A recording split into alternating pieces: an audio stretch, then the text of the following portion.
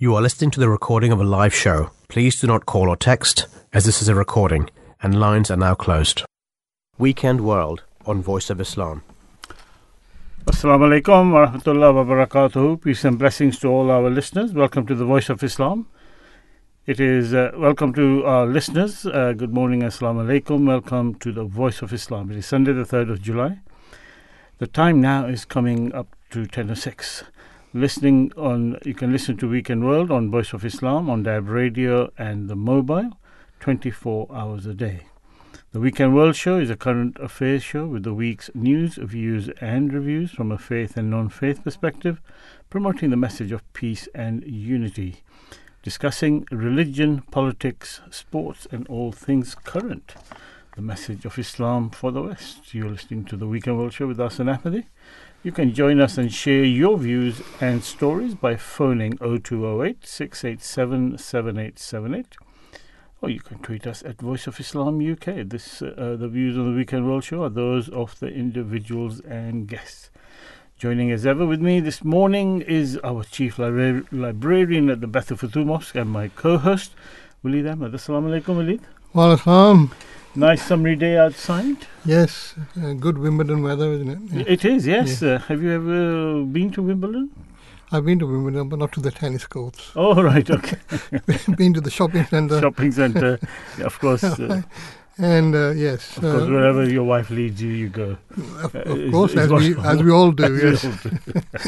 No, I had a good fortune. I used to go to the very early, in the early years, in the 70s, in the 70s and early 80s. Were you a ball boy? No. Were you too old at that time? No, I could have been. My cousin was. Oh, yes. But I was a spectator. That's what I used to do. And then I got tickets last year to the centre court.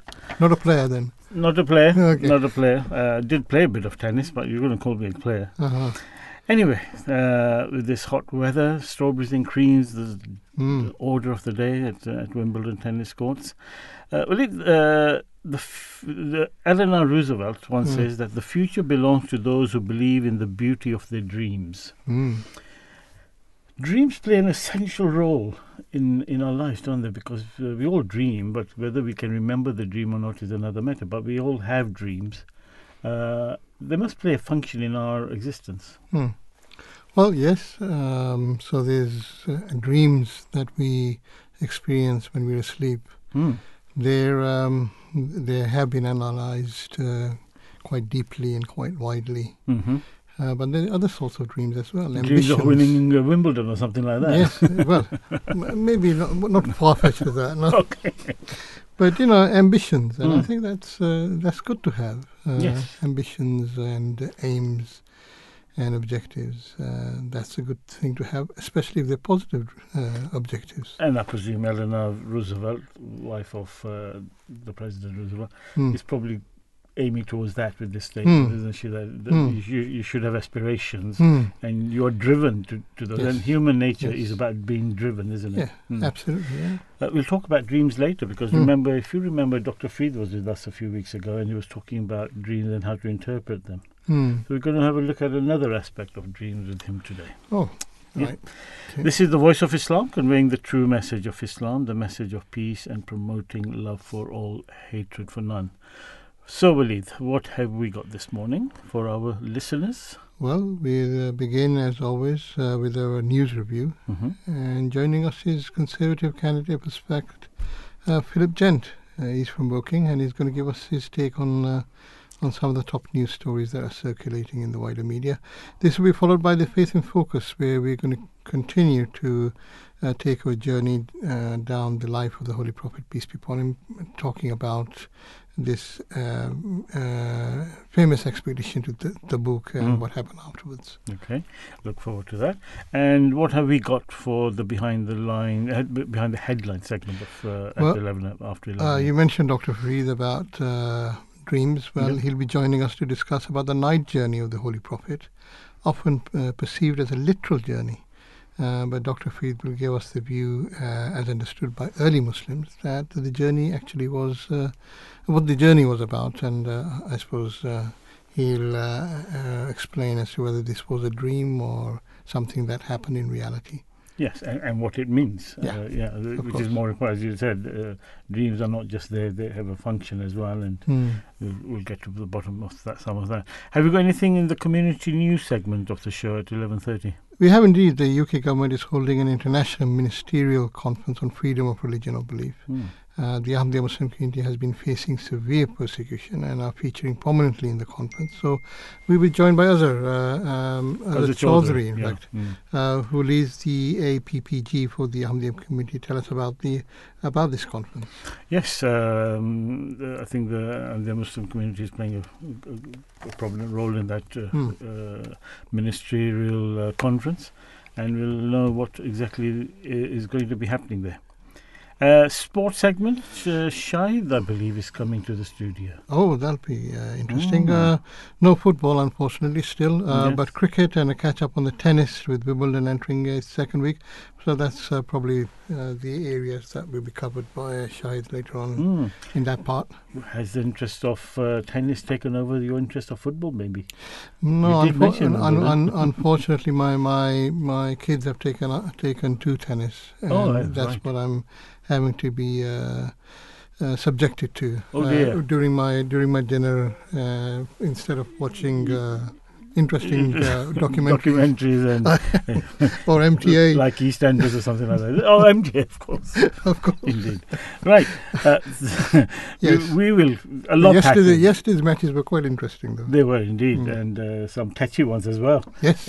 Yeah. People were getting touchy entering the second week. We'll learn more from Shahid. Thank you very much for that. We'll leave, as always, packed show with lots of variety of subjects to be discussed, both religious, political, and otherwise. Anyone eager to share the comment or views can do so by phoning us on 0208 687 7878.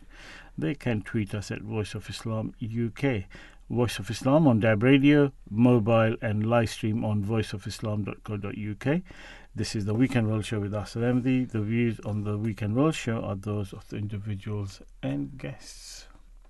Weekend World on Voice of Islam. Right, Melissa. Yep. We have various news items that we're going to be discussing now. The first of those is about the state of morality in our societies. And no jingle. There can be a jingle. Well, there can always be a jingle. News review. Yeah, why not? Weekend World. Look at this week's news, views, and reviews. Right. The headline from the BBC was on Saturday, Zara Alina's aunt wants to speak to UK leaders. An aspiring lawyer killed in a street attack in London was fearless, her aunt has said, and she vowed to speak with political leaders to tackle violence against women and girls. Zara Alina, 35. She was walking home along Cranbrook Road, Ilford, when she was attacked in the early hours of Sunday. Prosecutors said she was dragged onto a driveway. Yes, and her aunt Farah Naz said that she was incredibly giving, supportive, insightful, empathetic, and fearless. She added, the one word that would describe Zara would be independent. Earlier, Jordan McSweeney, 29, of Dagenham, appeared in court charged with the murder, attempted penetration without consent, and robbery. Appearing via video link from HMP Thameside and wearing a green jumper, Mr. McSweeney was seen covering his face with his hands ahead of the hearing before sitting back in his chair. Ms. Naz added that was what she valued more than anything, her independence. She was quite different to the rest of us because Zara didn't have any fear. So I think that brings a lot of questions to the fore, doesn't it? It does. Well, let's listen to what the police statement was when this incident happened. As you will be aware, we're investigating the tragic murder of a woman in Ilford in the early hours of yesterday morning. I can confirm that pending formal identification, that we believe the victim to be a local 36-year-old woman named Zara Alina. Resources from across the Met have been drawn upon to help us identify whoever is responsible, and the murder investigation is developing quickly. Our priority is to catch the perpetrator as soon as possible, and for that reason, there are some aspects of the investigation that I won't be commenting on, and I will not be taking any questions.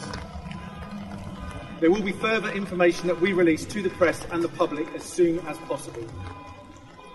We are keeping Zara's family up to date with our progress, and my heartfelt condolences are with them at this terrible time. They are being supported by specialist officers, but I cannot imagine the pain that they must be feeling right now. That was the police on the murder of Lina Zareen.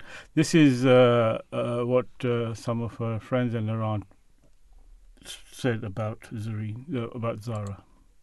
I don't feel sorry for us, even though we have this huge gap in our lives. We have this huge hole, and our lives will never be the same. I feel sorry for her. She lost everything towards her dreams. You know, she had her foot on that step, both of them firmly planted on that step. Right. We're supposed to have Philip Gent with us. Philip, are you there? Assalamu alaikum. Wa alaikum salam. Yes. Peace be on you. Yes, I wasn't sure whether you were ready, but thank you very much for joining us as always. It was always a pleasure having you there. You are a prospective candidate for the Tory parties, and how's that going for you? Very well. I guess, you know, now that I've got the green light from April, it's really a case of now raising my profile. I've also become chairman of the Walsall and Woodham Conservative in the meantime. So, yeah, okay. we'll take it a step at a time. Good. I'm seeking advice and from various candidates. Philip, your voice is just a little bit quiet. If you can just get closer to the phone, possibly, yes. and just speak. Is that better? Yes, that's much better. We were just covering this news item of Zara Lina's death, very sad death, and there was a vigil for her yesterday as well. I mean, the question is our society, because we see all these murders happening in our streets, London is in the forefront of most of it. Is it a breakdown of our society, lack of morality? Is it the police not being effective as they should be? What do you think is the issue here? Yeah, no, that you've highlighted a number of areas. If I just first of all look at it sort of from a big picture perspective, obviously we've, as a society, if we look at over many millennia, we've moved from sort of hunter-gatherer to postmodern, and that journey is called modernization. Now, that the characteristic of how society has moved and transformed is that societies necessarily become larger and more heterogeneous, i.e., you know, people are more different from one another, and that does weaken social bonds, weakens the sense of community, and places greater emphasis on the individual. There is, along the way, there is also a loss of tradition. There's also a loss of the ways of thinking, and equally there's a growth of individual freedoms and individual autonomy. So people do things that deviate from norms and previously acceptable ways of doing things. So it's in many ways this transformation that's been happening over many millennia and has been accelerated over the last 20, 30, 40 years, given the information age and the scientific and technological developments. It's a double-edged sword in the sense that everything is magnified. The benefits are huge, but equally the precariousness of humankind is greater. Pollution, wars, the number of people that are killed in wars, etc. But, you know, on the other side, health and quality of life has been improved. Now, looking at it sort of from the aspect of morality and violence, especially in relation to violence against women and girls, which you have mentioned. Looking at the statistics from 2000, the homicides of men has increased. I think currently in England and Wales, homicides are around about 500 a year, which is, one is too many, but close to 500. And the homicides of women has stayed more or less constant at 200 over the last 20 years or so. Again, one is too many, but that sort of gives us a perspective over the last sort of 20 years. Yeah. I was going to say, in Islam, there's this practice that when women go out alone, they should be chaperoned, only because men are the strongest sex in the sense, not in mentally or other capabilities, but just physically stronger, and therefore can cause more harm to others, whether it's other men or women in particular, and that seems to be a trend. Now, how can society learn from that? How can we improve the lot of women? Because that is what this is all about. We saw the police woman who was murdered, Sarah Everard, who was killed by a police constable, a police officer. How can we help women more? How can society protect women? Well, first of all, the Crown Prosecution Service, which you mentioned, they have developed a strategy which includes sort of looking at violence against women and girls and improve prosecutions and support victims. But society needs to look at this holistically, focus in particular, I think, on four strands, which is sort of prevention. So looking at what the public and private sectors can do to understand how such crimes, the risk of such crimes, and how these crimes eventually escalate. You mentioned the criminal justice system. How do they respond to such crimes, and the severity of punishment. In relation to those who commit these crimes, a greater understanding perhaps of what are their behaviors, what are the characteristics, what are the risk factors, and what kind of interventions can happen, but also rehabilitation equally. So focusing on, and then victims, of course, we shouldn't forget the victims, supporting them. And there is good support for victims in Britain, in the British system, isn't there? Because I've experienced it through interpreting work, etc. Well, in terms of Islam recognizing the role of women, in all aspects of spirituality and intellectually, women are given equal status. But in the terms of physical presence, it does warn that the women are of a weaker sex, in physically built, that is, and therefore society requires certain protection. Islam recognizes that men and women are not equal. I think that's the bottom line. They are different. It doesn't mean that one is superior and one is inferior. Okay. Women have certain advantages over men, and men have certain advantages over women. Exactly. Yes. So they are different. They're different. And don't treat them as equal, as the same. I think it's very foolish to say that, well, we're all equal, we have to be we're identical, and we have to have identical rights. This is just, I think, the stupidity. Rights are accorded according to the differences that exist. Women have been given the privilege, the honor of being able to bear children, right? And that's an honor that men don't have. Another honor that's given in the Quran is that as role models, two women are mentioned, as Maryam, the wife of the mother of Hazrat Isa alayhi salam. Spiritually, they can certainly excel men, and they can certainly become so advanced in their spirituality that they become role models for others, for men. Okay, thank you very much for that. Thank you very much for those views, Philip. Move on to another story. UK's biggest recruiters warn ministers not to hire agency staff to replace strikers. This is in The Guardian. Britain's biggest recruitment and staffing companies have written to the government to protest against plans to replace striking workers with agency staff, warning them that this would further inflame strikes. What else do they say, Walid? It says that in a letter to Kwasi Kwarteng, the bosses of 13 companies, including Hayes, Adecco, Randstad and Manpower, called on the business secretary to reconsider plans to repeal a decades-long ban on using agency workers to cover for picketing staff. Yes, we said that we can only see these proposals inflaming strikes, not ending them. The 13 group warned in the letter which was sent to Sarah Thewlis, chair of the Recruitment and Employment Conference, REC.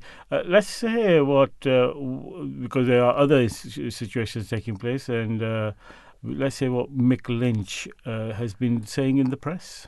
We've got people who are doing full-time jobs who are having to take state benefits and use food banks.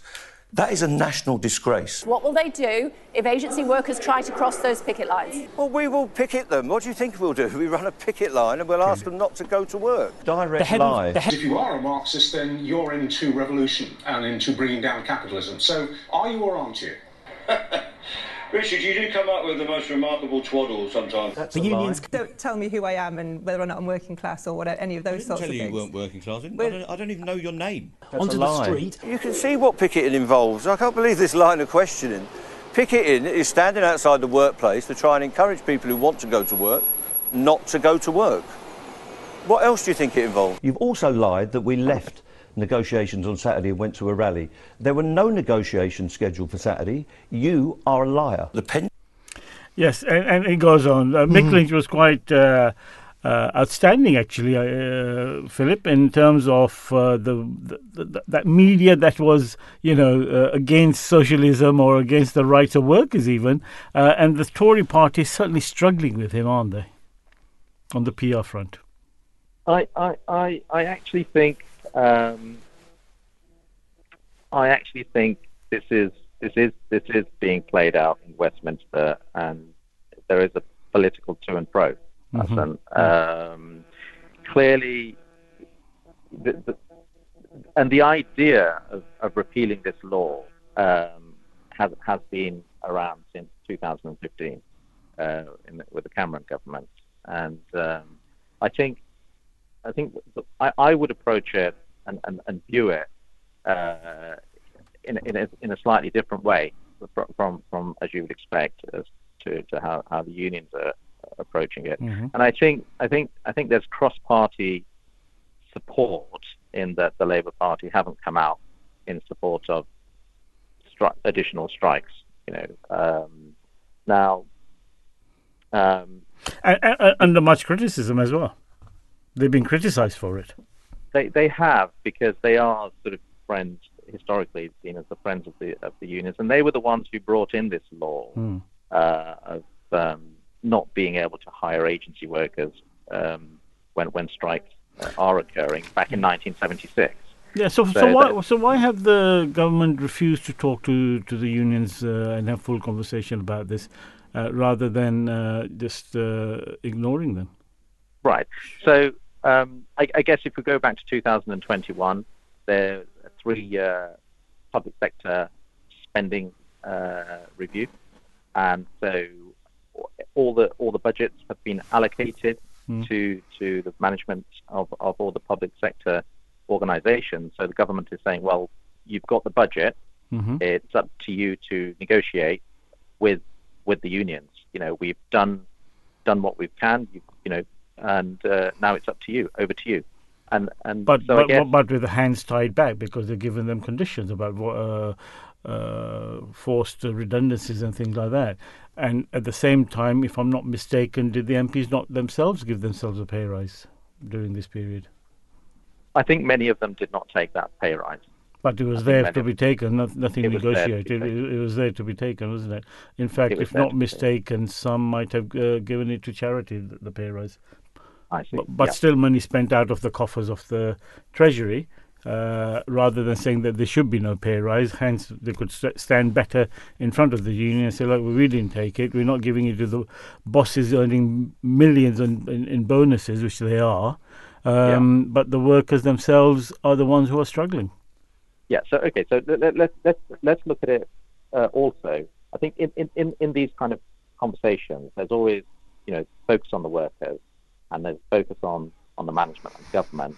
But we should also not forget the consumer in any of these discussions. Now, in relation to public sector services, the consumer is also the taxpayer that funds the services. Mm-hmm. So you and I will effectively end up paying for the increased pay settlement, if it's 10%, if it's 15%, whatever the rate of inflation is, we will end up paying that, either as a result of higher prices or through higher taxes. So that's something we need to consider as well. And that does focus the mind somewhat, especially if the considered opinion is that this inflation is a temporary hike inflation, and it will come down from the sort of end of next year. It will start coming down to about 5%. Okay, Willie, you got a question? Yes, Philip. I want to know: do you think that there is an underlying a sense of unfairness that's been enacted by the government, especially in the light of certain remarks? No, it was a statement made by, I think, the secretary at 10 Downing Street about not having any caps for bankers, banker bonuses, while restricting and encouraging restriction of pay rises for ordinary workers. Do you think that there is this sense that the Conservatives are more looking after the rich and not after the poor? An accusation often made about the Tories. Mm. Mm. Well, first of all, in relation to looking after the most vulnerable, the Institute of Fiscal Studies which is an independent body, they have said that the measures taken by the government to support those on the lowest incomes and those on not so low incomes in relation to the energy price rises and the inflationary rises that we've seen, the various measures that they have taken does cover the incremental costs. Therefore, the government is looking after the most vulnerable. In relation to the railway workers, for example, if we take a specific example and then contrast that with the banking sector and the executives there, well, the government wants to introduce and modernize our railway system and our network through the introduction of technology, which will necessarily mean a reduction in the number of employees. Theoretically, that should mean an increase in productivity. It should mean higher skilled jobs, and it should mean ultimately a better service and lower prices to the consumer.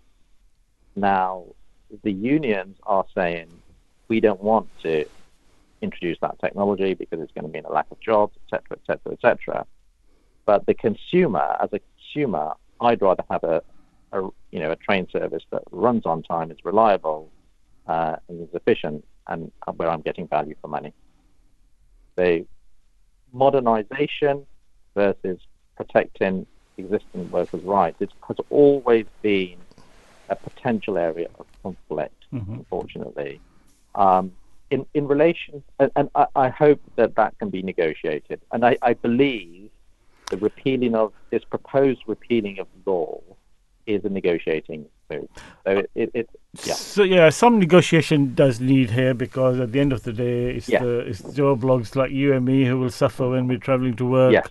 I hope that we don't get train delays for this conference that's happening where the Ahmadiyya Muslim community is getting involved on Tuesday and Wednesday, but we'll come to that later. Yeah, but I just wanted to say, Philip, I mean, the points that you've have been making have been countered by the RMT. They say we're not against employing new technology. In fact, we were involved in the enactment or the introduction of new technology. What we do not want is forced redundancies. That's what he was saying.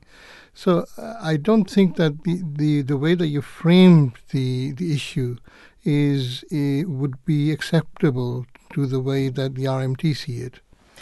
I think we've discussed that topic, but thanks for raising that point, Walid. Sorry. We have to have balance, don't we? Yeah, no. Philip, I'm ever so sorry that I can't give you the right to respond because I think you covered it in your answer anyway, because only for time reasons, and I've got to move on to the next segment of our show. So thank you very much for joining us. Thank you very much. Yeah, as always, a pleasure, and good luck with your candidacy, and I hope that you get elected as an MP one day. Thank you very much. Okay. Request for prayers. Indeed. Right, Willie. Let's move on to our next segment of the show, which is the Faith in Focus. We continue on the epic life of the Prophet, the Holy Prophet of Islam, peace and blessings of Allah be upon him. In the last program, we were discussing the illness and the demise of one of the permanents of the Holy Prophet, Abdullah bin Ubay bin Salul, who died after the return from Tabuk. So who was Abdullah bin Ubay bin Salul, and how did he cause so much distress to the Holy Prophet?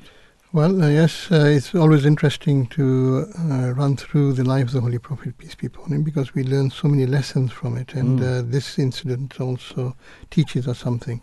Abdullah bin Ubay bin Salul was one of the chiefs of the Khazraj. Khazraj was one of the big 5 tribes of Medina, and prior to the arrival of the Holy Prophet, this Abdullah bin Salul had been groomed to become king of Medina. But this plan was suspended after the advent of Islam, and this greatly upset him. He only accepted Islam, what appears to be grudgingly, after the Battle of Badr, but continued to be a thorn in the side of the Holy Prophet, peace be upon him. He withdrew his men, for instance, before the Battle of Uhud, when the Holy Prophet, peace be upon him, was facing an army of 3,000. There were only 1,000 on his side, and by his withdrawal, they were left depleted to just down to 700. So that was one incident. Then he gave, he was involved in demoralizing the inhabitants of Medina during the siege. So the siege that took place when there was an army of something like 10,000 that had surrounded Medina, were going to be attacking and laid siege to it. He was among those who was demoralizing the inhabitants, the side that he was supposed to be on. And he's also the one that was casting aspersions on the wife of the Holy Prophet, peace be upon him, on her conduct. And one famous incident was that he said that when he was on an expedition with the Holy Prophet, peace be upon him, and returning, he said that on the return, the most honorable will expel the most mean, referring to the Holy Prophet, peace be upon him, God forbid. And when this latest expedition that we're talking about, this expedition up north to meet the Roman army, to Tabuk took place, he did what he did at Uhud. He started to march with the Holy Prophet, peace be upon him, but then turned back after part of the way. Although on this occasion, it has to be said, he may have done so with the approval of the Holy Prophet, and this was owing to his failing health. So Abdullah bin Ubay was not so well. That's why he turned back. Anyway, his condition had deteriorated by the time the Holy Prophet returned, and it is said that Abdullah bin Ubay actually asked for the Holy Prophet to visit him when he was ill, and despite the animosity shown by him, and the scheming that he was involved with against the Holy Prophet, peace be upon him, of which the Holy Prophet knew, the Holy Prophet did not bear a grudge. He did what was asked. He went and visited him, and this was despite the fact that Hazrat Umar asked the Holy Prophet not to go and he cited his actions. This is what he's done. So why are you, going to give him that honor or privilege, going visit him? But the Holy Prophet, peace be upon him, as I said before, would not be one to bear grudges. No. And so he did go. So why did Abdullah bin Ubay himself ask the Holy Prophet to come and visit him? Because he was dying after all, and he did not believe in the Holy Prophet. Yes, interesting question. And there's various accounts in the history books that you can find. And it is possible that in his heart of hearts he realized that the Holy Prophet was true. And he was wrong to have behaved the way that he had hypocritically. But what is more likely, and this has found consensus among many leading biographers and historians, is that he stayed firm to his disbelief right to the end. It wasn't him who asked the Holy Prophet, peace be upon him, but it was Abdullah Bay's son who asked the Holy Prophet to come and visit his dying dad. And the son, it should be said, of Abdullah bin Ubay, unlike his father, was a very devout companion of the Holy Prophet, peace be upon him, and the Holy Prophet had a high regard for him. He fought on the side of the Holy Prophet in many a battle, and what is very significant is when his father insulted the Holy Prophet, peace be upon him, he asked if he himself could execute his father for this crime. So his loyalty to the Holy Prophet was above reproach.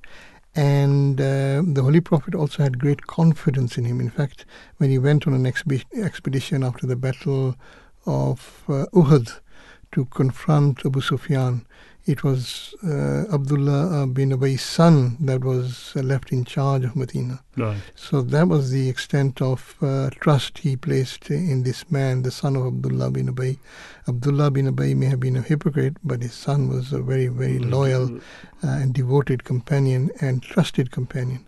So historians say that the likelihood is that it was the son who was anxious for somehow his father to attain salvation, and maybe the benevolence of the Holy Prophet, peace be upon him, will do it. And if he's visiting the Holy Prophet, is visiting when he was dying, would perhaps do the trick. A yearning every father for his son, or son for his father, or child for the parent there. So maybe that could well be a reason. And the Holy Prophet also led the funeral prayers of Abdullah bin Ubay. Now, very famously, this incident is reported. That seems quite unusual because he was not a believer, and yet the funeral prayers were led. Yes. So he was a known hypocrite. He had claimed to be a believer, but he'd conducted himself in such a way that cast doubt on the sincerity of his belief. Quite correct. He did lead the funeral prayer, and in fact, the son asked the Holy Prophet for his shirt, the Holy Prophet's shirt, so that his father could be buried in that garment. And despite the hurt he had caused, again, the Holy Prophet did not bear any grudges, willingly gave his own shirt as requested. And there's some books that say that Abdullah bin Ubay himself had asked before he died. Either way, it shows the generosity of the Holy Prophet. That's the character that is being displayed here of the Holy Prophet, peace be upon him. Now, we know that some of the companions were not happy that the Holy Prophet was going to lead the funeral prayers of what he was described as a hypocrite who had caused so much grief. So Hazrat Umar in particular, it is said, even insisted and even tugged at the garment of the Holy Prophet, peace be upon him. I mean, such was the strength of his feeling that don't do this, because this man has, and he listed the things. This man has done this, and you're going to lead, the funeral prayers of this man. And then he also referred to a verse of the Holy Quran which said that even if you pray, that whether you pray for such people or not, even if you pray 70 times, such people will not be forgiven. And the Holy Prophet, peace be upon him, said to him, to Hazrat Umar, he said, look, it's given me a choice whether you pray for him or not pray for him. And it's said that even if you pray for 70 times, he will not be forgiven. Well, I'll pray for him for 71 times then. So this, again, why it is significant, it shows the magnanimity of the Holy Prophet, the large-heartedness of the Holy Prophet, peace be upon him, compassion of the Holy Prophet. Compassion, exactly the word I was thinking. Revenge is never the lot of a believer. No. And so even with his most treacherous of enemies, those who plotted against him, they were not deprived of that compassion. And then, of course, after this event took place, later on a verse was revealed. It says that never pray you for any of them that dies, nor stand by his grave, for they disbelieved in Allah and his message and died while they were disobedient. So this 71 times was then reference from that.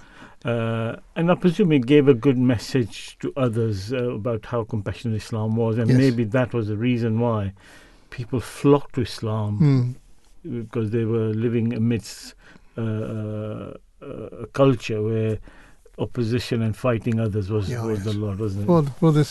For the slightest of things that they would, Now, coming back to the battle itself, the Tabuk, which this was all around it, the death of Abdullah bin Ubay happened after the expedition of Tabuk. But there is another incident, is there not, that happened about the relationship between the Holy Prophet, peace and blessings of Allah be upon him, and the Emperor of Rome. What was that?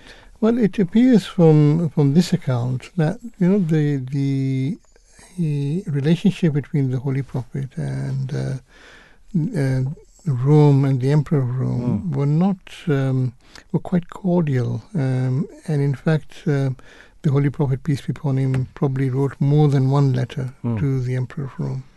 And there is this account in Bukhari, I think it is, which is in the collection by Ahmad bin Hanbal about a letter being delivered to the Emperor of Rome while the Holy Prophet, peace be upon him, was in Tabuk. And the letter essentially invited the Emperor to Islam, or to at least make allegiance to the Holy Prophet, peace be upon him. And what is reported by this particular individual who relates this account, he says that I was the messenger who was sent back to the Holy Prophet, peace be upon him. And I was present when the letter was read out to the emperor. And the emperor was inclined to accept Islam. But the bishops were up in arms about this, and they resisted it strongly. And so the emperor sent a letter to the Holy Prophet through this particular gentleman. His name is Tanuhi. And it asked it cited certain questions and certain indicators. And I don't want to go into all of them because some of them, according to reports, are suspect. As far as the reports are concerned, there is some doubt as to how credible they are. But one of the things that the emperor asked this messenger is to watch out for the word night, whether that's used or not. And so one of the questions that Heraclius in this letter wrote was that you tell me, or you say to me, that you invite me to Islam, and you say to me that I invite you to paradise, which is so vast that it encompasses the earth and the heavens. And he said that if that is the case, where is hell? And to that the Holy Prophet, peace be upon him, replied that, what a strange question. When it is day, where does night go? So the word night was used there. But what I found interesting, and that's why I'm bringing this here, is because I remember our fourth caliph, the Hazrat Mirza Tahir Ahmad, also talking about heaven and hell in these terms. He said that heaven and hell can be in the same place, because this is what the Holy Prophet, peace be upon him, had mentioned. And it was in this instance that particular mention was made. Right. That if you have heaven, up in the skies and in the earth, it doesn't mean that there's no space for hell. It can be in the same place. In the same place. We're talking about different dimensions. Yes, yes. And the Prophet Islam also said that you make your heavens and earth, on heaven and paradise and hell on this earth here. So in this same place, some people can be experiencing hell even on this earth. Yes, correct. And some people can be realizing their dreams. Yes, of course. With the sun out, what other more dreams would you wish for? What was an interesting occurrences that took place? Well, there were several, but one particular one worth mentioning. Can you tell us that? Yes, this is an interesting one. Again, it's maybe a trivia question, but it's interesting. It's the first time, it seems, that we know that the Holy Prophet, peace be upon him, was led by somebody else in prayers. And here it's recorded, and this is by Mughira bin Shaba, that the Holy Prophet spent one particular morning a little more time on his ablutions.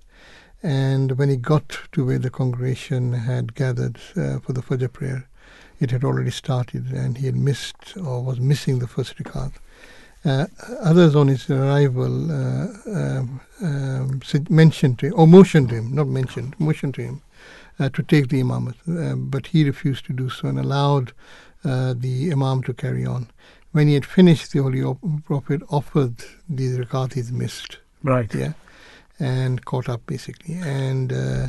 And when people had a go at the person who was leading, the Holy Prophet said, "No, he's done the right thing. Right. Do not have a go at him." Okay. And what do we know who he was? Yes, so it was Abdul Rahman bin Auf, and he's a very leading companion, not very often mentioned, and he is supposed to be, as a result of this instance, the only person who led the Holy Prophet in prayer.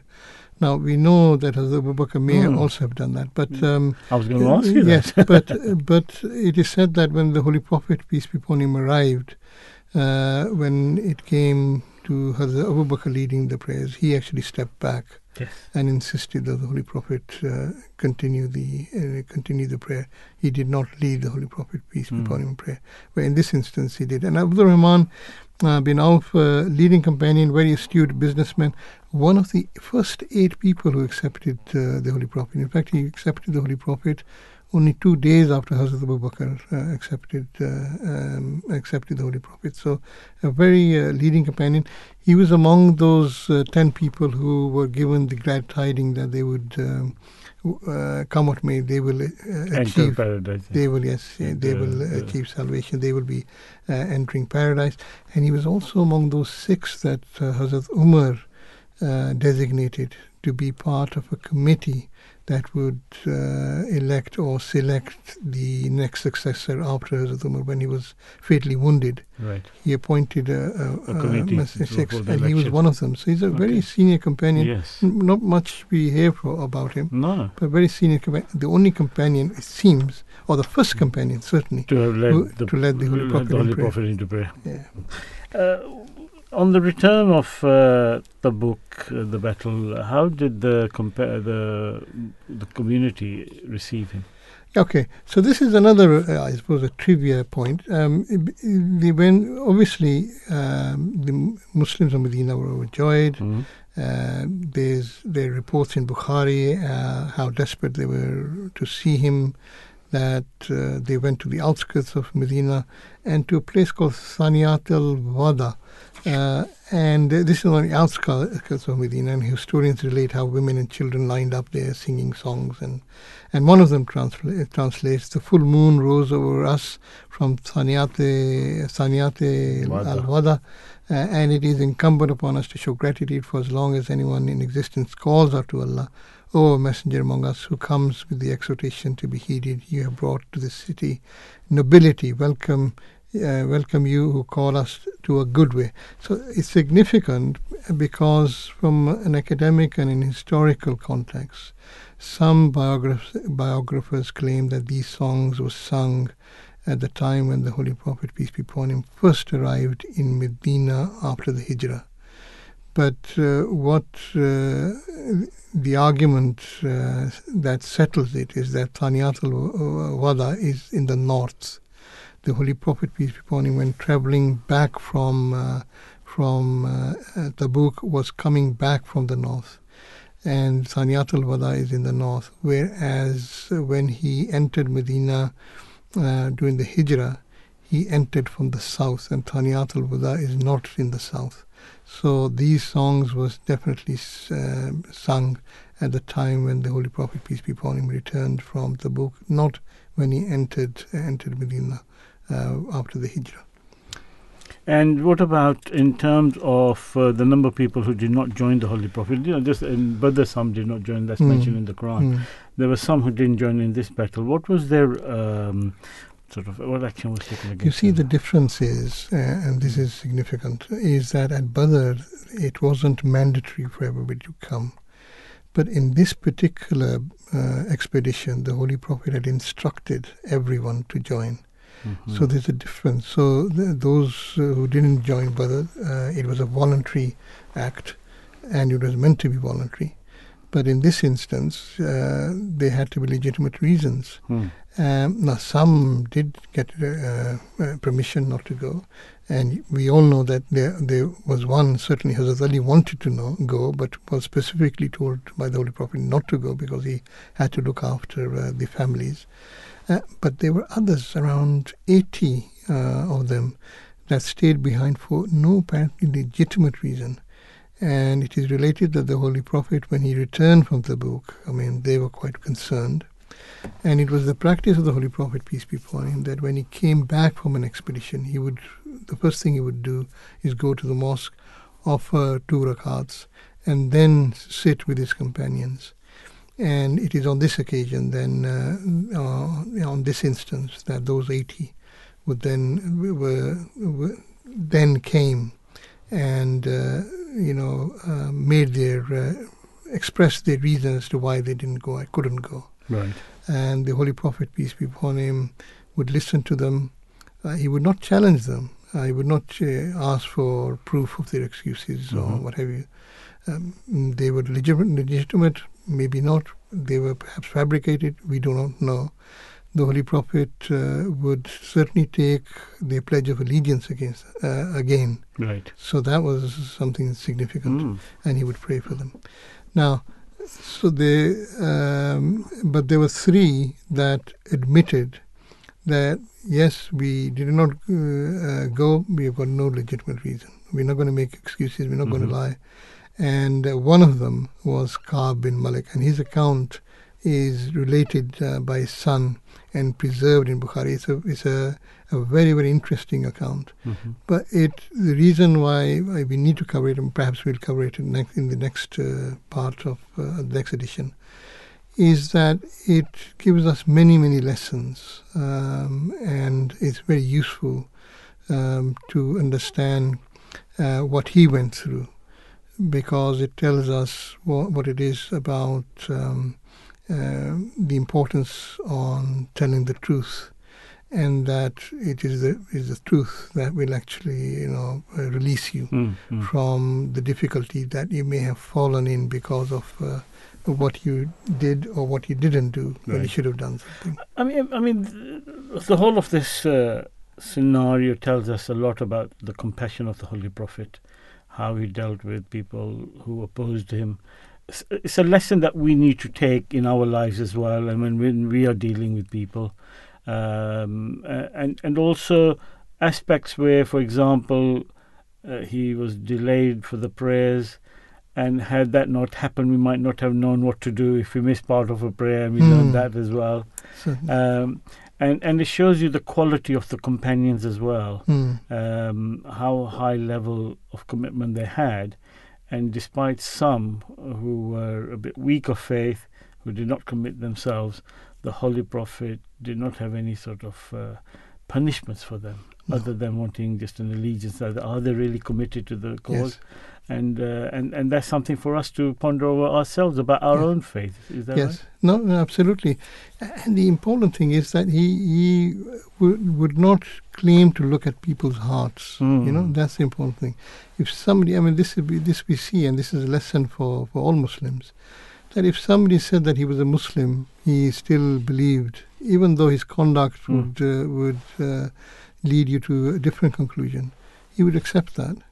he would not claim to look in their hearts, oh no, you're not really a Muslim because Yeah. he did not accompany me. They said, we're Muslims, this is our excuse, he accepted it. We live in a world where people make judgments on others, whether they're Muslims, and us Ahmadis know very well about that. We're coming to the 11 o'clock news, Waleed. Thank you very much, and we'll cover the Kaab bin Malik story in next episode. You are listening to the recording of a live show. Please do not call or text, as this is a recording, and lines are now closed. Weekend World on Voice of Islam. Welcome back to the Weekend World Show with Ahsan Ahmadi. You're listening to Voice of Islam on DAB Radio, on mobile and online 24 hours a day. The Voice of Islam, conveying the true message of Islam, the message of peace and promoting love for all, hatred for none. We're now moving on to our next segment of the show, which is Behind the Headlines. Just been called for Donald Trump. The decision taken to join the common market has been The government reversed. should call a general election. Order! Weekend World. Questions to the Prime Minister. Behind the Headlines. سبحان الذي أسرى بعبده ليلا من المسجد الحرام إلى المسجد الأقصى الذي باركنا حوله لنريه من آياتنا إنه هو السميع البصير. Chapter 17, verse 2 of the Holy Quran, Allah says, "Glory be to him who carried his servant by night from the sacred mosque to the distant mosque, the environs of which we have blessed, and we might show him some of our signs." Or that we might show him some of our signs. Surely he alone is the hearing, the seeing. Waleed, the Miraj and the Isra relate to the epic night journeys undertaken by the Holy Prophet, peace and blessings of Allah be upon him, to the distant mosque, i.e. Jerusalem, and to the heavens. There is confusion among scholars as to whether these were part of the same journey or separate events. Indeed, there is a disagreement as to the nature of these journeys, whether they were physical, literal, or was the Prophet, peace and blessings of Allah be upon him, transported to his destination in bodily form, or was it in the form of a dream or a vision, to explain some aspects of his mission. Joining us this morning is Dr. Freed, author of many articles on aspects of history, on Islamic history. I used to read many of his articles in the Muslim Herald back in the 70s and 80s. Dr. Freed, when he was with us last time, spoke of the concept of dreams and how to interpret them. With that topic in mind, let's ask Dr. Freed about this epic journey.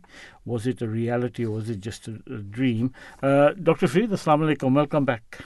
Walaikum salam.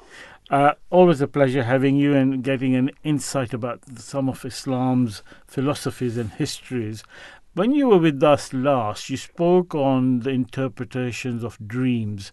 But many believe that the Isra and Miraj were actual events that took place, though they appear to be more like something of a vision given to the Holy Prophet. Can you throw some light on this debate? Firstly, what is the literal meaning of Miraj and Isra, and are there any Quranic references to this? Well, yes, let's start off by saying that these experiences, the Miraj and the Isra of the Holy Prophet Muhammad, peace and blessings upon him, were not dreams, not visions, even greater of extraordinary grandeur. To describe them just as an ordinary vision would not be just to give justice to it. And this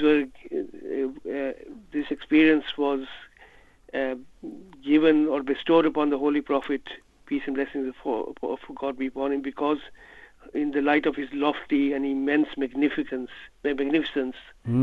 So even to call them a vision would not give it justice. It's something more extraordinary. Yeah. But to go back to your question, the Miraj basically means a spiritual ascension. Yes. And Isra means it's a night journey, to take someone from one place to another by night. Okay. And these occurred, the Isra and the Miraj, as far as the evidence shows, occurred at different times and went different destinations. So although there's confusion among scholars, or basically among some Muslim scholars and a lot of non-Muslim scholars, and that's why this confusion has come to reign in this debate. Right. So there are two separate events that took place.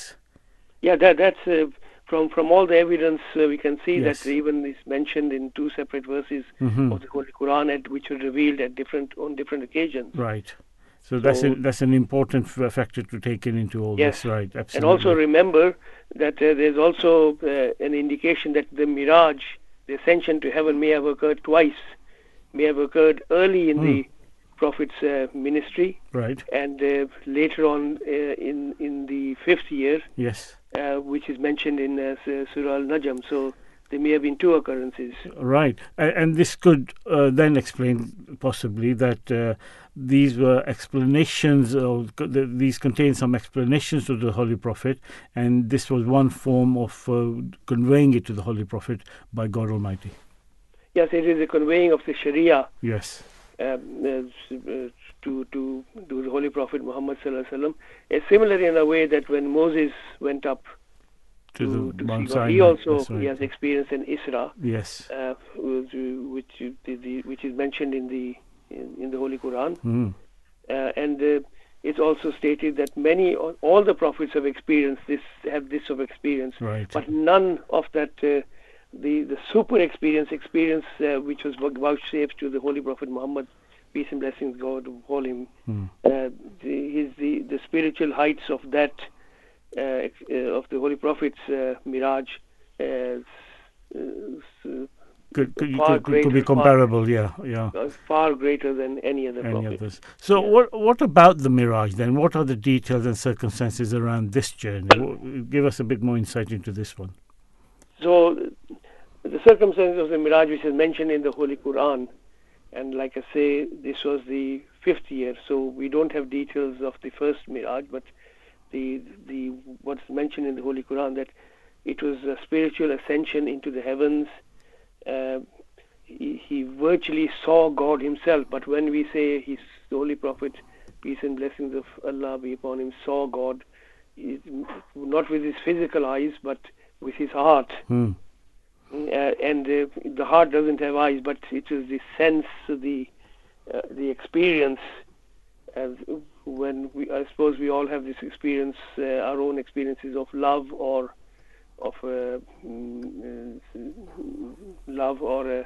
we experience sadness. It's all in the heart, and it's all in the heart. That's right. It's difficult to explain to someone. It's within your own self. Yeah. So, in that experience, the Holy Prophet virtually he saw God himself in all his glory. Would be similar to, as you mentioned about Prophet Moses, peace be upon him, when he went to Mount Sinai and he saw God in front of him. It would have been a similar experience. Yes, and as we know that he wanted to see God, but when God did manifest himself, then he collapsed unconscious. He couldn't take it. Sure. But the Holy Prophet sallallahu alaihi wasallam, far greater spiritual qualities, yes, strength, and although it was still it may not be physical. Because of his higher status, every aspect of his revelations and visions would always be of a higher status than any other prophet. Exactly, yeah. And when did this happen, and what were the circumstances around this Miraj? Well, so in the 5th year of the call, he met. He went up to the heavens, the 1st, 2nd, 3rd, right up to the 7th heaven. He met various prophets. Met Hazrat Adam on the first level, and then ultimately he met Jesus, Moses, and eventually met Hazrat Ibrahim alayhi salam, Abraham, on the 7th heaven. Received instructions from God regarding number of prayers, for example, and we can discuss this later. And then he reached the final frontier, as it were, the Lotri, designated as the Lotri, where basically is the boundary between heaven and earth, you could say. but he reached that boundary which no man has ever treaded before, or treaded sort of in a spiritual sense. Right. And he reached the ultimate which a man or a human being could reach. Mm-hmm. So, and what sort of things were explained in this journey? Well, it's we can go through that in more detail later. Okay. As he went with Hazrat Jibreel, the archangel. The archangel. It's quite detailed, the whole journey. So do you want me to go through the whole journey? Shall we go through that, or let's try to distinguish between the two first. I think we'll we'll discuss it, because this is generalities I've explained to you. Sure. Basically, this is a journey from Masjid al-Haram, which was the Kaaba, up to the ultimate frontier with where God was. Okay. So he was sleeping in the Kaaba, and he was taken up from there, and then he returned from that to the same place, and Dr. Saab, am I right in understanding that you described the Miraj journey, and that the Isra was different? How is the Isra different? Well, okay. So, as I said, the Miraj was the ascension to heaven. Mm-hmm. And from the Kaaba. From the Kaaba. Uh-huh. Because the Holy Prophet ﷺ was asleep in the Kaaba, and we'll come to that again. Whether he was asleep, whether he went bodily or not, we'll discuss that in a second. But the Isra occurred it's mentioned in Surah Bani Israel. It's mentioned, which was in the 11th year of prophethood, or some people say it's the 12th year, just before the Prophet migrated to Medina. And in that, this night journey, which is different from the Miraj. In fact, both are referred to as Isra. Remember this, both are actually referred to Isra. That is why there may have been some confusion. But because the Miraj is the Isra, which went up to the heavens, is of much of a loftier degree. That's why it's been referred to as the Miraj. But in the Isra, the journey was from Mecca to Jerusalem. It's a night journey. Again, the Holy Prophet ﷺ reached Jerusalem. He met the earlier prophets. He met Moses and Jesus and Abraham, and he led them in prayers. And then he returned. Some say that he actually went to the heaven as well, but not all commentators agree on this. So that's basically the differences between the two. One was an extraordinary visit to the different levels of heaven, right up to the final the meeting with virtually God himself. Mm-hmm. And the other was just the transportation from Mecca to Jerusalem. Yeah, and you say that these were extraordinary visions. Visions isn't sufficient to describe them. What sort of evidence do we have that these were visions and not, as some claim, to be literal? Well, you see, if the Holy Prophet ﷺ had ascended physically, he would have seen God with his physical eyes, would he not? But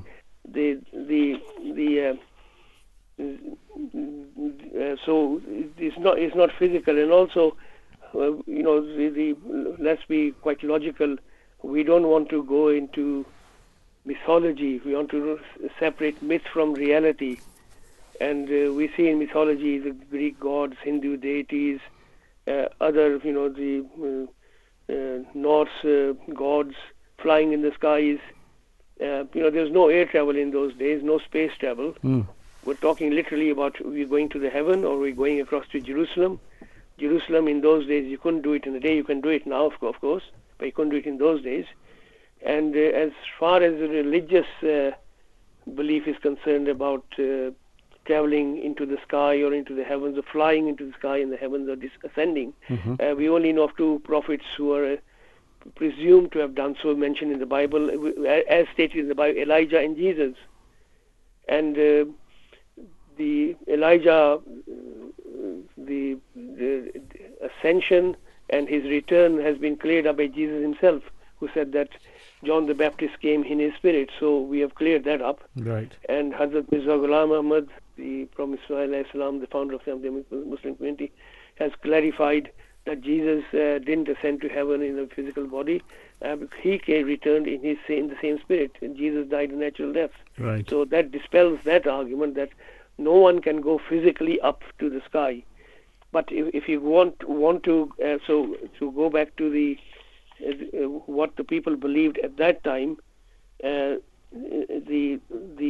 hadith mentions that the Holy Prophet, when he went and saw God, the heart in the verses relating to the Miraj, it says very clearly, the heart of the Prophet lied not in seeing what he saw. It was the heart of the Prophet which witnesses. In 1761 we made not the vision which we showed thee, but as a trial for men. Ibn Abbas relates that the Holy Prophet ﷺ saw Allah 2 times through his heart. So Hazrat Aisha radiyallahu anha, may God be pleased with her, has related that whoever thinks that the Prophet Muhammad, peace and blessings of God be upon him, saw his Lord literally, he attributes a great lie on God. Haven't you heard that Allah says that the eyes do not reach him, but he reaches the eyes?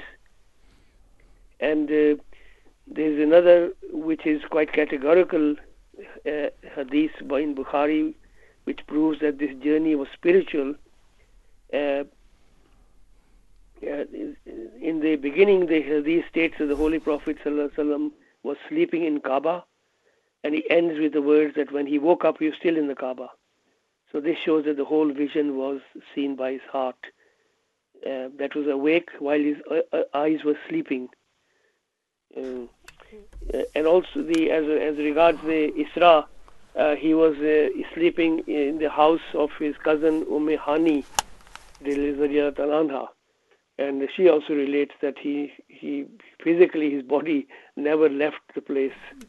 So these are all clues, very strong, not clues, strong evidence that this was a spiritual experience. Right.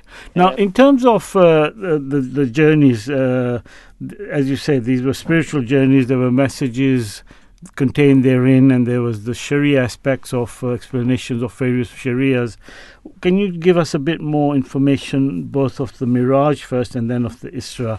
What were the key messages? What were the aspects of Islamic Sharia that were contained therein, and what do we learn from them? It's like I've said, it's very detailed, but we see the Holy Prophet ﷺ was resting with regard to the Miraj. The Prophet Jibreel approached the Holy Prophet. It's related, he woke him up, brought him to the fountain of Zamzam. He cut open his breast, after which he thoroughly cleansed the heart of the Holy Prophet, peace and blessings of Allah be upon him, with pure water. So this is definitely alludes to the fact this is a dream. You can't physically open up the heart and cut it open and replace it with pure water. He sent it to the heavens. The gatekeeper opened the door, welcomed the Holy Prophet, and presented with the greeting of peace. Then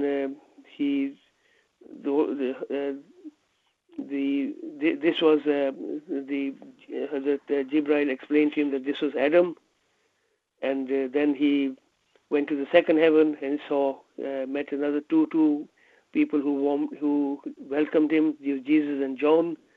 Then took him to the third, fourth, fifth heavens, and at the sixth heaven he met Moses. He welcomed him in the same manner. And also interestingly, this alludes to the differences between the two dispensations of Moses and the Holy Prophet Muhammad, peace and blessings of Allah be upon him, because Moses started to weep And at this, someone asked, "O Moses, why do you weep?" And Moses said, "O my Lord, this young man came from behind me, but his community shall enter paradise more so than my own. So, O my Lord, I do not believe that someone could come after me, yet surpass me still." So this is a prophecy that the Islam would far, or the Muslims would far surpass all the followers of previous religions, including the followers of Moses, in their spiritual greatness. And then they move forward. He's met Hazrat Ibrahim alayhi salam, and remember that Hazrat Adam and Hazrat Ibrahim, they were the grandfathers of in a sense, of the Holy Prophet Muhammad sallallahu alaihi wasallam, and they greeted him, present his greetings of peace. And then the Holy Prophet moved forward and reached where no man had laid foot before. He heard of the sound of many pens writing from above him, which were as if the pens of decree and destiny. And then he saw a low tree, which was the final point of relation between the heaven and this world. And from it began the final abode of paradise. And then he saw an inexplicable manifestation, a majestic manifestation of God. The Holy Prophet says that words have not the power to describe it. And then the Holy Prophet was shown 4 rivers, 2 rivers, the physical rivers of the world. He was told by the angel Gabriel, and then the other two rivers were the physical rivers of the world, the Nile and the Euphrates. Mm-hmm. The other 2 are hidden rivers which flow to paradise.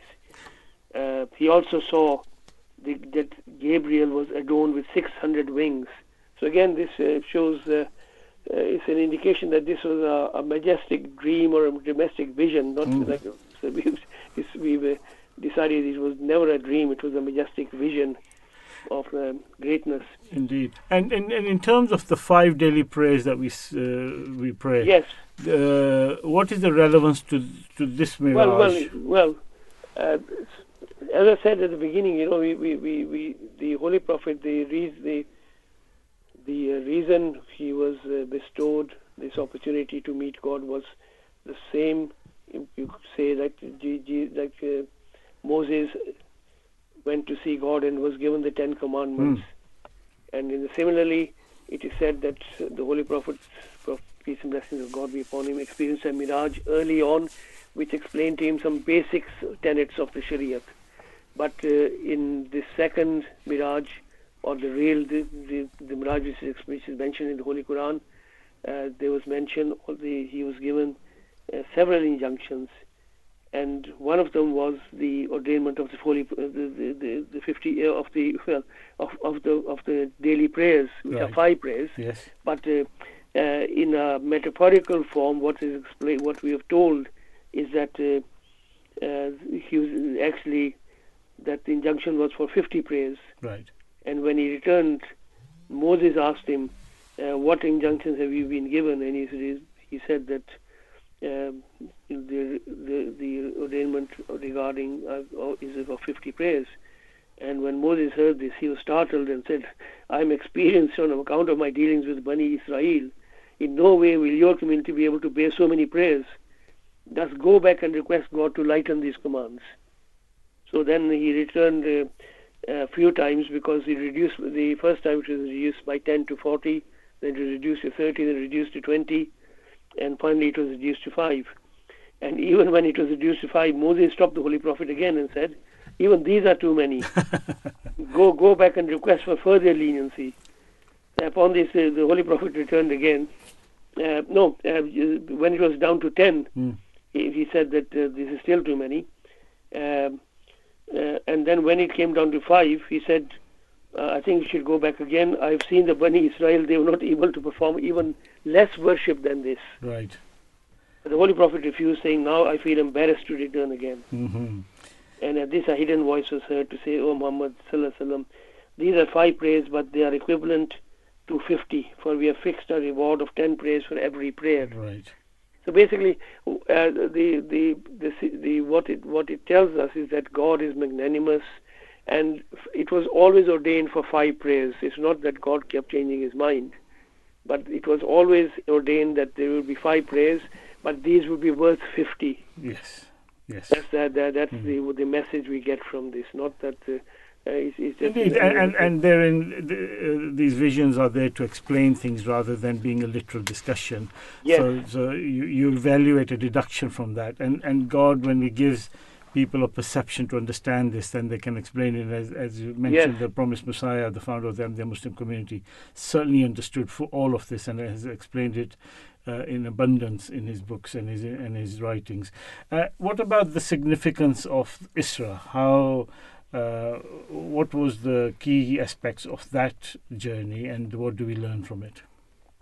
Well, the Isra,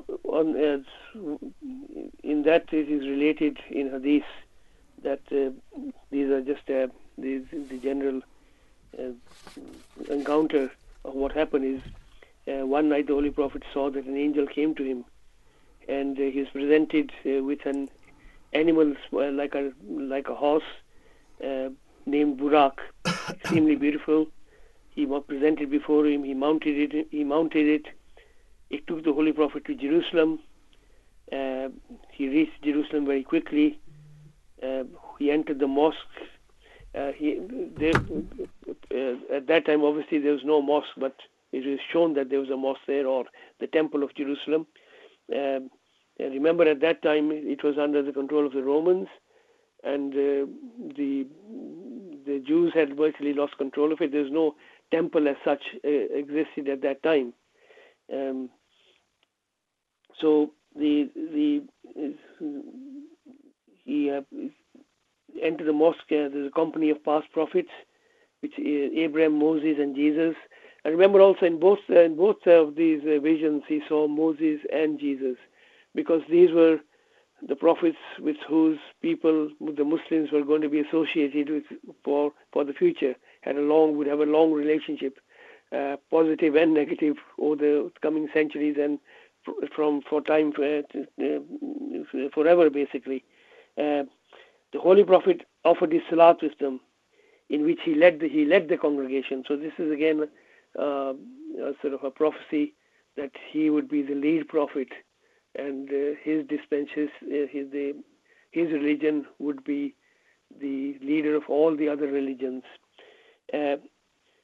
After this, Hazrat Jibreel presented the Holy Prophet with 2 cups. In one of them was milk, the other was alcohol. The Holy Prophet chose the cup of milk and rejected the alcohol, upon which Gabriel said, "You have understood that which is natural.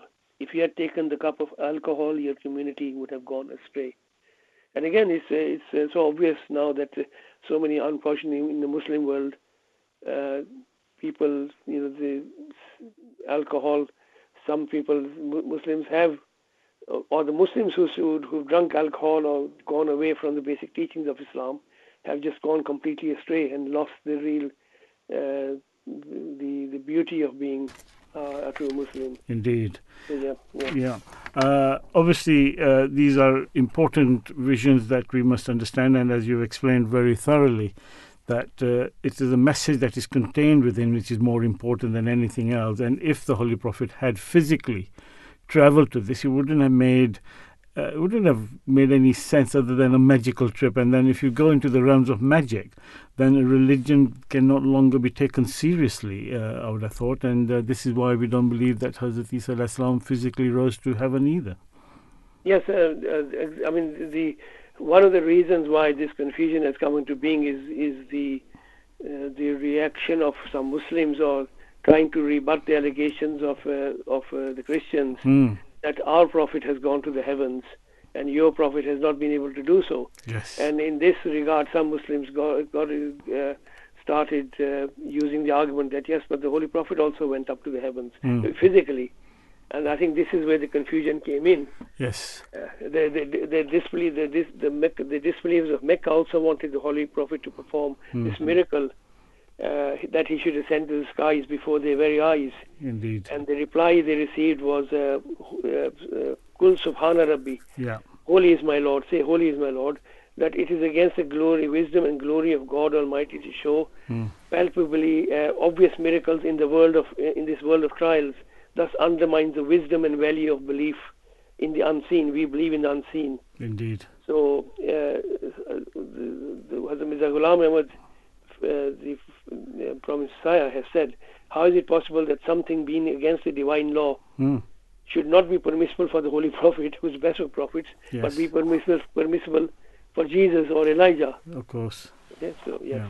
Dr. Farid, thank you. In fact, it reminds me of Mehdi Hassan is a very good journalist and defends Islam a lot. And he was having a debate with, or a discussion with Richard Dawkins, who's an atheist. And the one question Richard Dawkins asked him was, do you believe that Holy Prophet travelled on the Buraq physically in that journey? And Mehdi Hassan, because of what he was told, said yes. And basically, Dawkins was mocking him. That he believes in such a thing, and you've explained it wonderfully well, that why it is not a physical journey and it was a spiritual journey. So Jazakallah once again for that. Finish off on the saying of the Promised Messiah, Mirza Ghulam Ahmad, of course, that like I've said, that both these journeys on spiritual nature, and the Promised Messiah has said that regarding the spiritual greatness of the Holy Prophet Muhammad sallallahu alaihi wasallam, that he is vouchsafed these because the revelational experience it denotes is of the mightiest degree. A mightier revelation is unthinkable. It is called Zul Ufukil Ala, the master of the loftiest horizon, because it is a manifestation of divine revelation of the highest order. It is also known as Ramar Ra. He saw what he saw. For the comprehension of this condition is beyond human ken, imagination or fancy. Right. This super condition was vouchsafed to the one and only person in the entire world, namely the perfect man, the Holy Prophet Muhammad, peace and blessings of Allah be upon him. What a wonderful way to finish that segment of the show. Thank you very much, Dr. Farid, and thank you for joining us and giving us your insights. Right. Wa alaikum salam. Right, Walid, we'll move on to our community news. Before we do that, we'll welcome Shahid Khan, who's in the studio this morning after a long time. Welcome, Shahid. Yes, thank you very much. Yes, we're looking forward to the sports. What are we going to be discussing today in the sports? Well, there's been a lot going on, not just on the field itself, but off the field here as well, by the looks of it. And we had those so-called circus shenanigans in Wimbledon, not far from here. That's right. Yes, the two incidences of note to be discussed possibly. Absolutely. Absolutely. Okay, we'll look forward to listening to you. I hope you're enjoying the show and listening to our very senior and very educated contributors to the show. Right, Walid, going on to the community news now. Weekend World. Community news. Walid, the International Ministerial Conference on Freedom of Religion or Belief is taking place this coming Tuesday, Wednesday, the 5th and 6th of July in London. The conference will bring together government, civil society, faith and beliefs groups to agree to action, prevent of freedom of religion or belief, violations and abuses, and also to protect and promote freedom of religion and belief international. The conference program will be wide-ranging and inclusive, involving a diverse set of participants. And Fiona Bruce, the special envoy to the Prime Minister for the freedom of religion or belief, said this to promote the event. Greetings from the UK Parliament. I'm delighted to be speaking to you as the Prime Minister's special envoy for freedom of religion or belief. And I'm equally delighted to be able to talk to you about an international ministerial conference which the UK is hosting on the 5th and 6th of July this year. It's a conference about freedom of religion or belief, or FORB for short. Why is this conference so important? Well, it's important because all around the world today, even in the 21st century, millions of people are being deprived an education, or a job, or a home, or access to justice or liberty, even to life itself, simply on account of what they believe. And so we're hosting this conference here in the UK so that we can bring together people from around the world to look at how we can address this situation. That was Fiona Bruce, the Freedom of Religion or Belief Special Envoy to the PM. Joining us this morning, Walid, is Azhar Chaudhry. He is the lead for the all-party parliamentary group for the Ahmadiyya Muslim community, working closely with NGOs to promote freedom and belief. Assalamu alaikum, Azhar. Can you hear me? Yes, I can hear you. Thank you very much for joining us, and I think you're playing a major role in organising this for the Ahmadiyya Muslim community at this event. Can you tell us a little bit about this conference and what are the main objectives it's trying to achieve? Yes, no, absolutely. Thank you for having me. As you alluded to in your introduction, so this conference is taking place on the 5th and 6th of July, so Tuesday and Wednesday this coming week. And essentially, it's to increase global action on freedom of religion and belief for all. Be that for Christians in the Middle East, or be that for Buddhists in China, or Ahmadi Muslims in Pakistan. It is about getting sort of key actors, parliamentarians, governments, faith and belief representatives into one room, one place, and see how we can sort of progress that forward agenda together and raise awareness overall. Get senior peoples together to discuss these serious issues, as you mentioned. The AMA have been persecuted in many, the Muslim community have been persecuted in many countries. Have the UK government and other governments been supporting us? Can you outline some of the key aspects of the persecutions against the Muslim community and why this conference could help? Yeah, absolutely. So the Ahmadiyya Muslim community, in particular in Pakistan, is the only religious community to be targeted by the constitution. And just by way of background, in 1974, the Prime Minister then amended the Pakistan constitution to declare Ahmadis non-Muslim. And in addition to that, then General Zia in 1984 enacted Ordinance 20, which made it a criminal offence punishable by 3 years in imprisonment if an Ahmadi called themselves Muslims, referred to their faith as Islam, called their place of worship mosque, etc. And the impact of that is that, since then, 273 Ahmadi Muslims have been killed for their faith. And many have been imprisoned. Currently, we have 6 prisoners of conscience within Pakistan. And there is also a completely unjustified extension of the Electronic Crimes Act, which means that Ahmadis are now monitored via WhatsApp, social media, and any material they share regarding the community could lead to their imprisonment. And you ask around how the UK government is assisting or helping. Obviously, we have Lord Ahmed within the Foreign Office, and also within the government we have sort of a wide range of individuals who are aware of the issue and do regularly raise it with Pakistan and various other high commissions across the world. And we work very closely with Fiona Bruce and the Forum.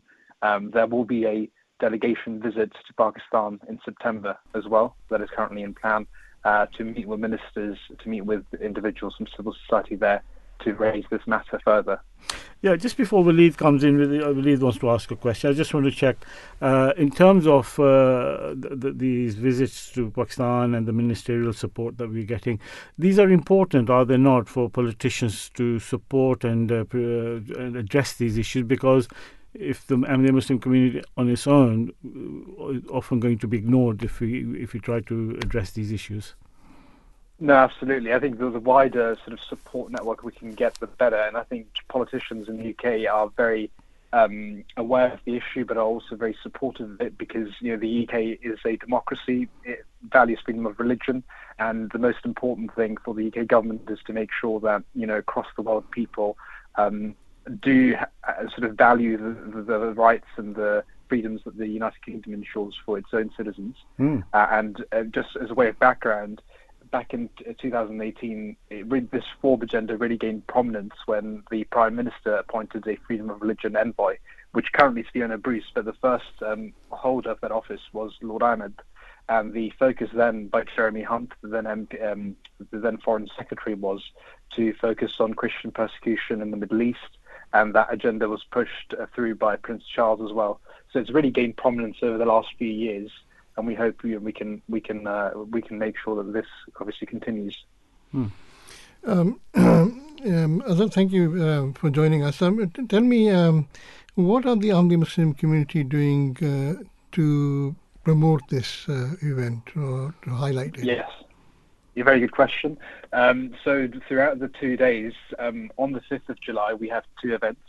One on prisoners of conscience, and one is a screening of a special documentary on Ahmadi Muslim persecution in Pakistan that was filmed just, I think, 3-4 months ago within Rabwa and other parts of Pakistan.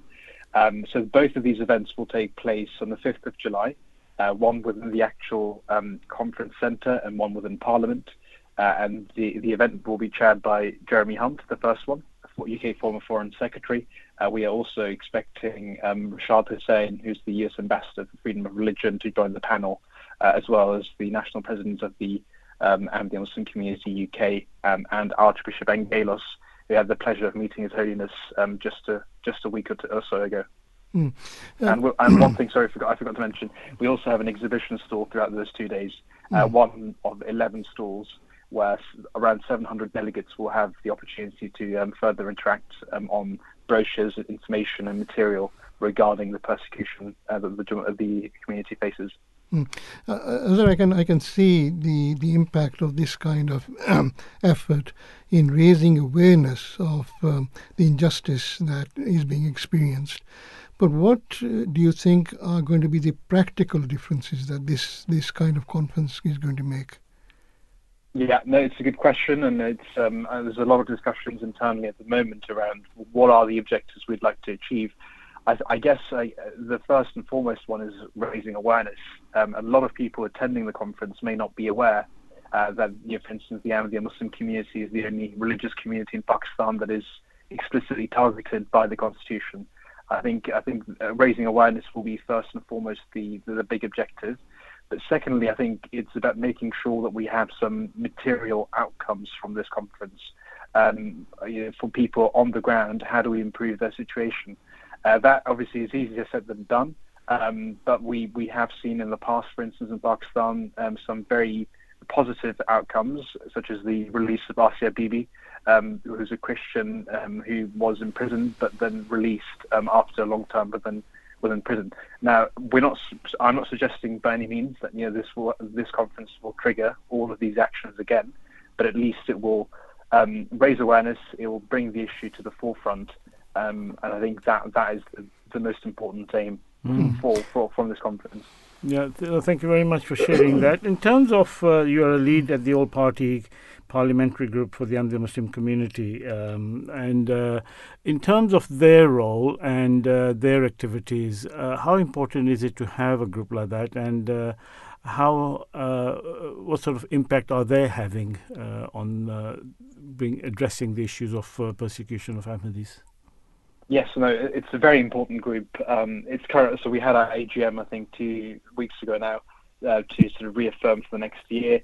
Siobhan McDonough obviously is our chair, and we have several vice chairs, including Lord Alton, and representation from across all main British parties. The APPG obviously very instrumental. If you remember, back in 2020, we launched our first ever report into the persecution of Ahmadi Muslims, which can be accessed via our website. That obviously gained a lot of traction. It is still quite prominent. It's been distributed to all speakers within Washington, D.C. last year for the International Religious Freedom Summit there. So it is an important group because it showcases that there is parliamentary backing to the issue of persecution that Ahmadi Muslims face. There are a lot of conversations that the group has with the FCDO and staffers to raise awareness. And again, I mean, this obviously could not have been done without it. So yes. One of the things, I was at the APPG election for the new term, and one of the things that was raised was the import of this hatred into Britain as well. And there was a booklet that was being distributed in Crawley, where I live, and that was sort of spoken about as well. And there was a lot of concerns about this sort of hatred spreading, and we experienced that in Tooting as well. Is that still a concern about the imported hatred or sectarianism being imported into Britain? Yes, I think it is definitely a concern. More of a concern a few years back, and luckily, obviously, things have calmed down somewhat. But obviously, we can't be complacent about this.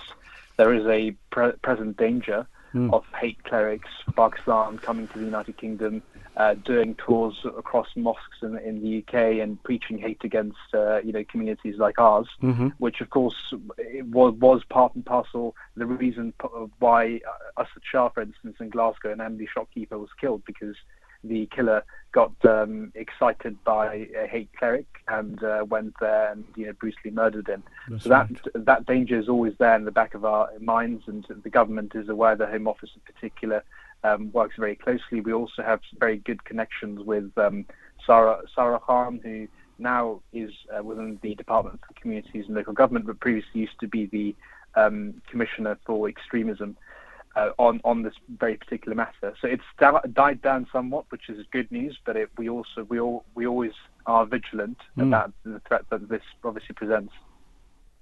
Azhar, so much information there about the good works that has been taking place, and good luck for this conference, and I hope that the impact of this conference has a positive one on not just the Ahmadiyya Muslim community, but all persecuted communities, including the Christians in various countries and Buddhists, etc., everywhere. A great task as well, and good luck at the next week. Thank you for having me, and see you next week. Inshallah.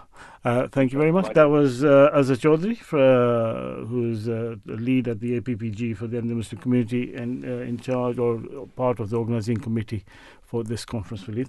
Now we're coming to the best part of your show, and we've got Shahid Khan in front of you as well. Yes. Sports Review. My dream come true. Weekend World. Sports Review. Right, Shahid, Assalamu alaikum. Once again, thank you very much for coming into the studio with us. It's always a pleasure to have the person live in front of us.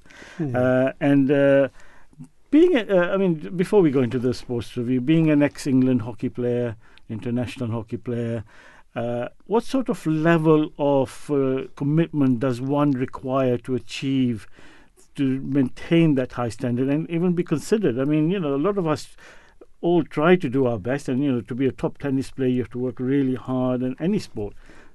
Tell us a little bit about that. Yeah, thanks very much. Well, you put me on the spot actually some time ago, since I was doing that commitment. But you're absolutely right. I've just actually been reading a book of Mohammed Farah, and the commitment that I think he has shown is something that is to be admired, and I'm sure that a lot of other people in every sport are doing similar things as well. Murray, I'm sure, his mother has written a book as well about the way that they were brought up and the commitment that they have shown, and not just being the actual training itself, but getting to the training as well. There's a lot of other people involved with the backroom staff and so forth at that highest level, where in my day perhaps there were not so many, but now there seem to be at times a bigger entourage with them rather than just them on the field. But the commitment has to come in from within the players, and in some team sports different from the individuals, no doubt. But nevertheless, you can see even in football, the bigger the people, the entourage with the people, they come physiotherapists and psychologists and the other people coming through to the fore as well. So that in itself is something, and it has to be inbuilt as well. And from a very early age, I think mostly that you'll find that this comes through, and eventually then the other skills come through later on. But the commitment and the desire and the hunger for that sport has to be there from the beginning. Indeed. You mentioned Andy Murray. I don't know if you know that he was one of the school children when his school got shot at. I've forgotten the name of the school. Dunblane. Dunblane. Yes, that's right. He was right. Yes, he was a school student when it happened. He was there, Indeed, yes. a young child. So to have come through that and achieve what he did is absolutely amazing. Yeah. Coming on to what we're doing now, talking of Andy Murray. So let's start with tennis. I think you've got a keen interest, family looking at the tennis. Some of the Russians aren't coming. Was that a good decision politically, or could it have been done? Could they have been allowed? Because other tournaments are allowing them. Sorry. No. Well, I was wondering. In terms it's a hot potato. This. Okay. Oh, absolutely. Yeah, absolutely. And the one that you want me to handle. Well, I think there's a lot to be said about the fact that why just in this case that the peoples have been ousted from the fact that you mentioned about Ukraine is becoming so much in the headlines for that matter. But when you think of other countries around the world, I think we have similar situations as well. But I think, in my opinion, Wimbledon should have followed the practice of the other ones and allowed them in, to be honest with you. And this somewhat dilutes the Wimbledon as such this year. They may not be the top seeds in that, but nevertheless, once you barring players for that respect, then you have lots of other things that can come into being, and I think this will be going down the wrong path. Djokovic wasn't in support of this, by the way. Indeed, he did mention that we should not be penalising individual players for what a nation has done. Right. What about Emma Raducanu? A bit of a disappointment for us British, because having won the American Open, we were expecting lots from her. It was too much on her young shoulders. She's only 18. I mean, I think she's alluding to that fact herself now, that she's only 18, 19, and that the pressure is. She says, "What pressure?" But I think it's for all of us to see on the court when she does come onto the court.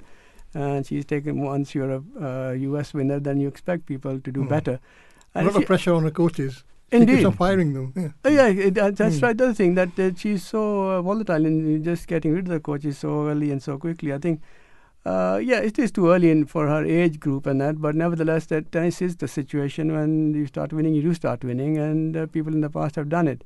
But I think some of the better people have said that we might not see her to win a major for a long time now. So I'm not sure whether that's the case. What she prefers grass as well. But it appears to be, since that US victory, it has been downhill, to be honest with you. I think that very, very disappointing for the British public. It has been. Djokovic and Nadal, what do you think? Are they in line for the final? The two of them playing very well, aren't they? No, both are playing very well, but I think Djokovic has the edge, really, from what I've seen. Indeed, I think Djokovic has been that mental, more than anything else, the mental strength that he shows is outstanding. I mean, I'm not taking anything away from Nadal. In fact, I visited his training camp, his academy in Mallorca last year, and put to that, I mean, the way these major players are now taking things off the pitch as well, trying to create other people like themselves as well. But I think in terms of Wimbledon, I think it's been overshadowed by the match we saw the other day between Nick Kyrgios and Stefan. So that's taken away a bit of limelight from Wimbledon itself. Yes.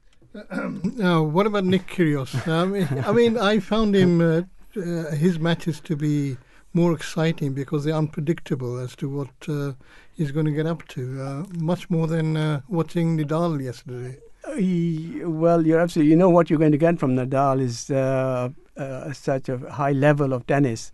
But Kyrgios, I think it's people are just the volatility of the players of the game itself, and people are just looking.